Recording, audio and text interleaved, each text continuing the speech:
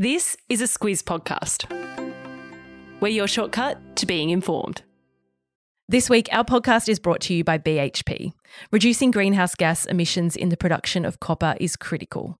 That's why BHP has committed to solar, wind and battery agreements to help power their copper mine at Olympic Dam in South Australia. It's happening now at BHP. Visit bhp.com/critical to find out more.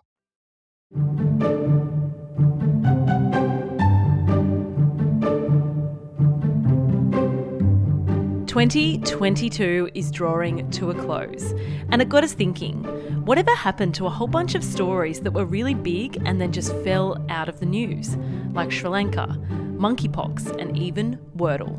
Is anyone playing that anymore? So in this episode of Squiz Shortcuts, we give you the updates on some of the biggest yarns from around the world, some of the people that were grabbing headlines in 2022, and of course, something from the lighter side of things as well. Squiz Shortcuts is the backstory to the big news stories. I'm Kate Watson. And I'm Claire Kimball. Claire, nothing really could match Ukraine for the biggest international story of the year, but I suppose what we're digging into in this shortcut are the yarns that were really big at some point but then kind of went off the boil. There was a couple for me that really resonated. One was Afghanistan and one was Iran. Yeah, so just to start with Afghanistan, it was back in August that we marked the 1 year mark since the Taliban took control of Afghanistan. It was a pretty bleak picture for ordinary Afghanis, and sadly it's only got worse since then. Yeah, I think in the last month the United Nations has called the violations of women's rights there the most draconian globally. That's the quote. And that's because on top of stopping girls from going to high school, the Taliban has now banned women from going to parks or other public places.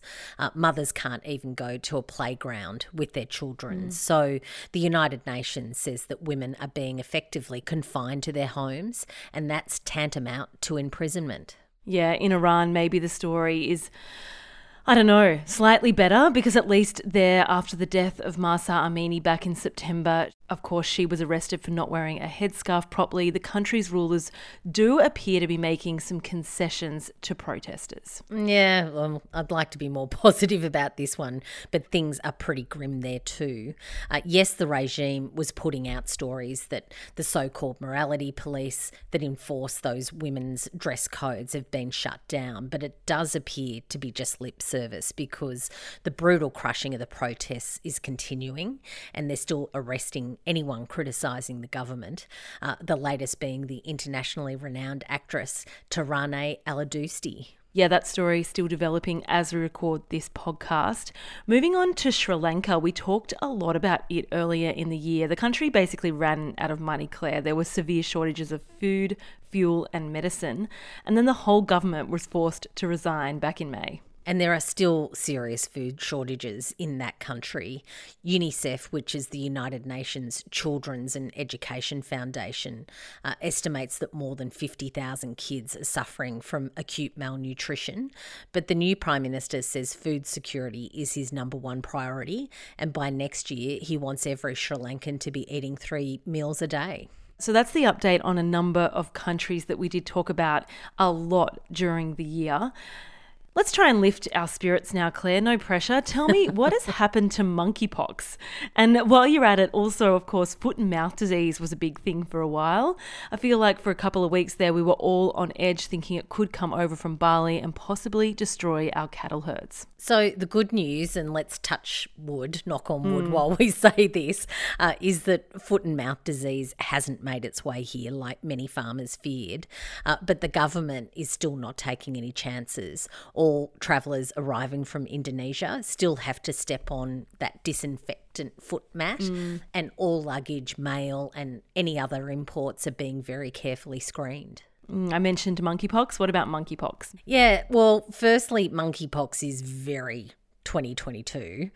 The World Health Organization is now calling it Mpox, just to remove any stigma from the name. And the good news is that the global peak of the virus seems to have been in July, and vaccines to vulnerable groups seem to have really helped to drive the numbers of infections into the ground. My apologies for being so 2022. MPOX it is.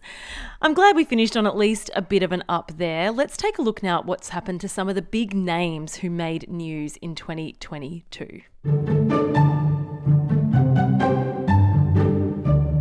Claire, one of the craziest political stories of the year was the revolving door of British Prime Ministers. We started with Boris Johnson, we had Liz Truss for 44 days, and then finished the year with Rishi Sunak. Yeah, but we haven't really heard a lot from him since then. He's definitely gone under the radar, particularly compared to his predecessors, and it looks like that's very deliberate. His colleagues have told the BBC that he's getting across the detail of the difficult issues, so things like energy and cost of living crises, and also mending the Conservative Party, which has really torn itself apart in the last few years. Of course, those in the know say never ever rule out another attempt at a Boris Johnson comeback in 2023. We will see. Moving on, someone I've been wondering about lately is Salman Rushdie. Of course, he's the famed author of Satanic Verses. He was stabbed multiple times by an Iran-supporting extremist at a book event back in New York in August. I haven't heard much about that since. Yeah, wasn't that a wild story? Yeah. He lost sight in his left eye, and his left hand was also injured in that attack. And would you believe he's got another book coming out in February, which is great news. His friends say that the 75-year-old's spirits and sense of humour are intact, and he's very determined not to be seen as a victim. Yeah, he's a pretty incredible human, one of Australia's favourite sons, of course, as well. And I was only talking about this week. John Farnham, he's had a really rough time. He had a marathon surgery back in August to deal with mouth cancer. Yeah, and that definitely came as a shock to fans. And fortunately, his son Robert told a magazine earlier this month that his dad was in good spirits, that he's finished radiotherapy, and that there's no way that he's going to be missing his son's wedding next year. Oh, gotta love Farnsy. Wish him well, of course. I wish he was a squizzer. Wouldn't that be great? Oh. Maybe he is. One of the biggest celebrity stories of the year was, of course, the Johnny Depp Amber Heard dueling defamation cases. Back in June, a jury awarded him $10 million in damages. That's to Johnny Depp. He found the actress couldn't substantiate her claims of domestic violence. Yeah, all the details that came out in that case were pretty nasty. Heard appealed that decision, and just this week a settlement was made. She will pay her former husband $1 million, and he says that he's going to donate that to charity.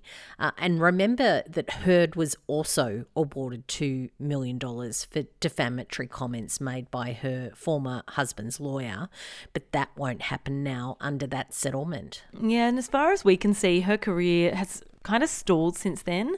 Johnny Depp, though, he's sort of inching his way back into the public eye. Last month, he had a cameo in a streamed fashion show for Rihanna's lingerie line, in fact. Yeah, but what the commentators say is that there's a really big test for him, and that's if a Hollywood studio would have him back again for a lead role in something like the Pirates of the Caribbean.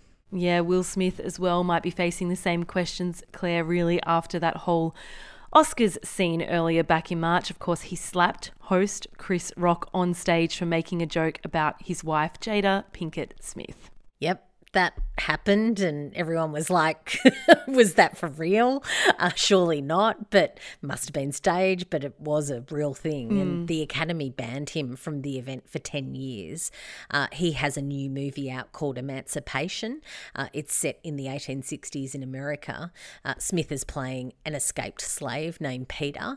And the big question is it an Oscar-worthy performance? And I guess the bigger question is, can he be nominated for an Oscar and not go to the ceremony? Well, the answer is that yes, he can.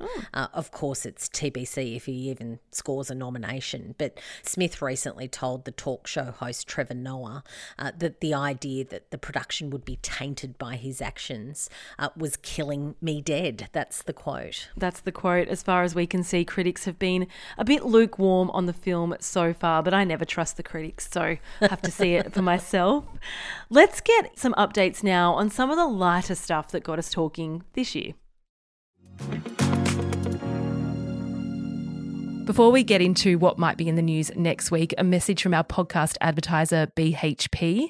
This week, they're keen to share with Squizzes how the resources they mine are key to the energy transition to renewable energy. Yeah, we often hear about the push towards renewable energy, but what doesn't get as much attention is the role resources play in making that transition possible. Take steel, for instance. It's a key material used in the construction of renewable energy infrastructure, as well as in bridges, transportation, hospitals and schools.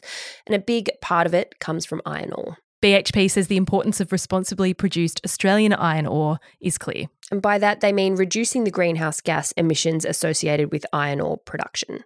It's why BHP has committed to a solar and battery agreement to help power their port facilities at Port Hedland. It's happening now at BHP, and if you want to learn more, visit bhp.com/critical.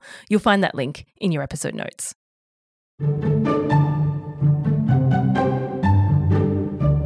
One of the breakout global smash hits of the year was Wordle. So many friends playing, sharing their daily results in WhatsApp groups. Probably no surprise, Wordle was the most Googled search term globally, Claire, in 2022. Talk about going viral. Oh, an absolute smash hit. And it does surprise me a bit, I guess, because I know so many people who stopped playing it when it was bought by the New York Times back in February. But it really does tell you that it's still got a hold on very many of us. I know a number of people who still play and who listen to Shortcuts, so we know that you're still out there. It's still free to play, and that was a big fear that the New York Times would put it behind a paywall. They haven't for now. We'll see whether that stays the same next year. We all know what Wordle is, Claire. What about the bomb? Remember the bomb? Oh, that bombed. Oh, dear me. Wasn't that an epic fail of branding? And some could say it bombed. Oh, boy. Oh, boom tish. It's the end of the year. And look, it all happened when large parts of Australia were right in the middle of a once-in-a-century flood crisis. The Bureau of Meteorology, it came out with its comms people telling the media not to call it the bomb, even though that's the abbreviation in its own apps and on its website, and saying that we should call it the Bureau if we had to shorten it. Oh, we then found out that rebranding cost $220,000. It was condemned by the government. You'd have to say, did a fair bit of reputational damage, but I guess where else are we going to get our weather? So, yeah. And the end result is that the boss said sorry to all Australians and has told us that we can call it anything we like. The bomb it is, as far as the Squiz is concerned. Another thing that was hugely controversial when it launched back in 2013 was the giant hot air balloon known as Sky Whale. She's particularly famous in Canberra. One of her breasts, though, caused her to be grounded ahead of a festival in Ballarat in July. Yeah, I, for one, went ouch when I heard about that. Oh, yeah. The good news, though, after she had to be deflated, which was a pretty big disappointment to the crowd in Ballarat, the repair team from the National Gallery got to work and she's been airborne again. That happened in Cairns, but the winds were a little bit strong for her next scheduled appearance in the Northern Territory, so she's laid low since then. I apologise to anyone who has no idea what we're talking about, but if you don't, just Google Sky Whale and also see my recommendation at the end of this podcast. From a whale to an emu, Claire. If anyone's kept up with this on TikTok, and, you know, TikTok has become a whole thing in the last couple of years, let's just say Emmanuel the emu, who lives on a farm in Florida in the US, is probably the most famous emu in the world. Fair to say? I love learning about Emmanuel the emu. That emu got really big after constantly interrupting his owner's farm educational videos. There were concerns for him, though, a couple of months ago because a number of birds on the property had to be destroyed after avian flu swept through the area. Emmanuel got very sick, but they worked out that it wasn't avian flu that he had, very fortunately. He's still recovering from whatever it was that he had, but it's a very slow road. So there's no TikToks of him at his best form. There haven't been for a couple of months, but we do have proof of life. Oh, for your sake and everyone else's, Claire, hang in there, Emmanuel, I guess. Claire, the other thing that was big this year and got far too much attention in the news, I think, was lettuce. And very specifically, iceberg lettuce. Very specifically, iceberg lettuce, mainly because it went crazy expensive, of course. That, of course, happened with the floods. And it was back in June that shoppers were finding them as high as $12 each, routinely up at the $6 and $7 mark. But in good news for shoppers, I've just gone online. You can get one for $2.50, which is actually down 30 cents on the same time last year. So we're back on track. And things like avocados and mangoes cheap as well. So, got to take the wins. So good. That's your shortcut to the forgotten stories of 2022. On to our recommendations. Each week we give you a recommendation for some further reading, listening or watching. If you haven't seen Sky Whale, I've got a link to the latest gallery of her launch in Cairns, of course. Those hot air balloons, also her spouse, Sky Papa Claire, were commissioned for Canberra's centenary in 2013. You'll have an opinion one way or the other. I, for one, do not get it. I just love the mystery and the ridiculousness of the Sky Whale, and also how serene she is with her little children and Sky Whale Papa. Anyway, I've got a list from Time magazine at the top 10 viral moments of the year. I'm not giving too much away when I say that 3 of the things that we talked about today, that's the Will Smith slap, also Johnny Depp and Amber Heard, and Emmanuel the Emu all make it. I won't tell you the other 7. You'll have to dive into that for yourself. Oh, the suspense. We'll put links to all of those in your episode notes, as we always do. Thank you so much for listening to Squiz Shortcuts all year. We so appreciate it. Claire, final Christmas wishes for everyone? Have a great Christmas. We'll be back in 2023. There's going to be a lot of news to get across, and we'll be there for you. We'll be there. Shortcuts will be there. Claire and I will be there, along with the rest of the Squiz team. Thank you so much. Merry Christmas. Until next year.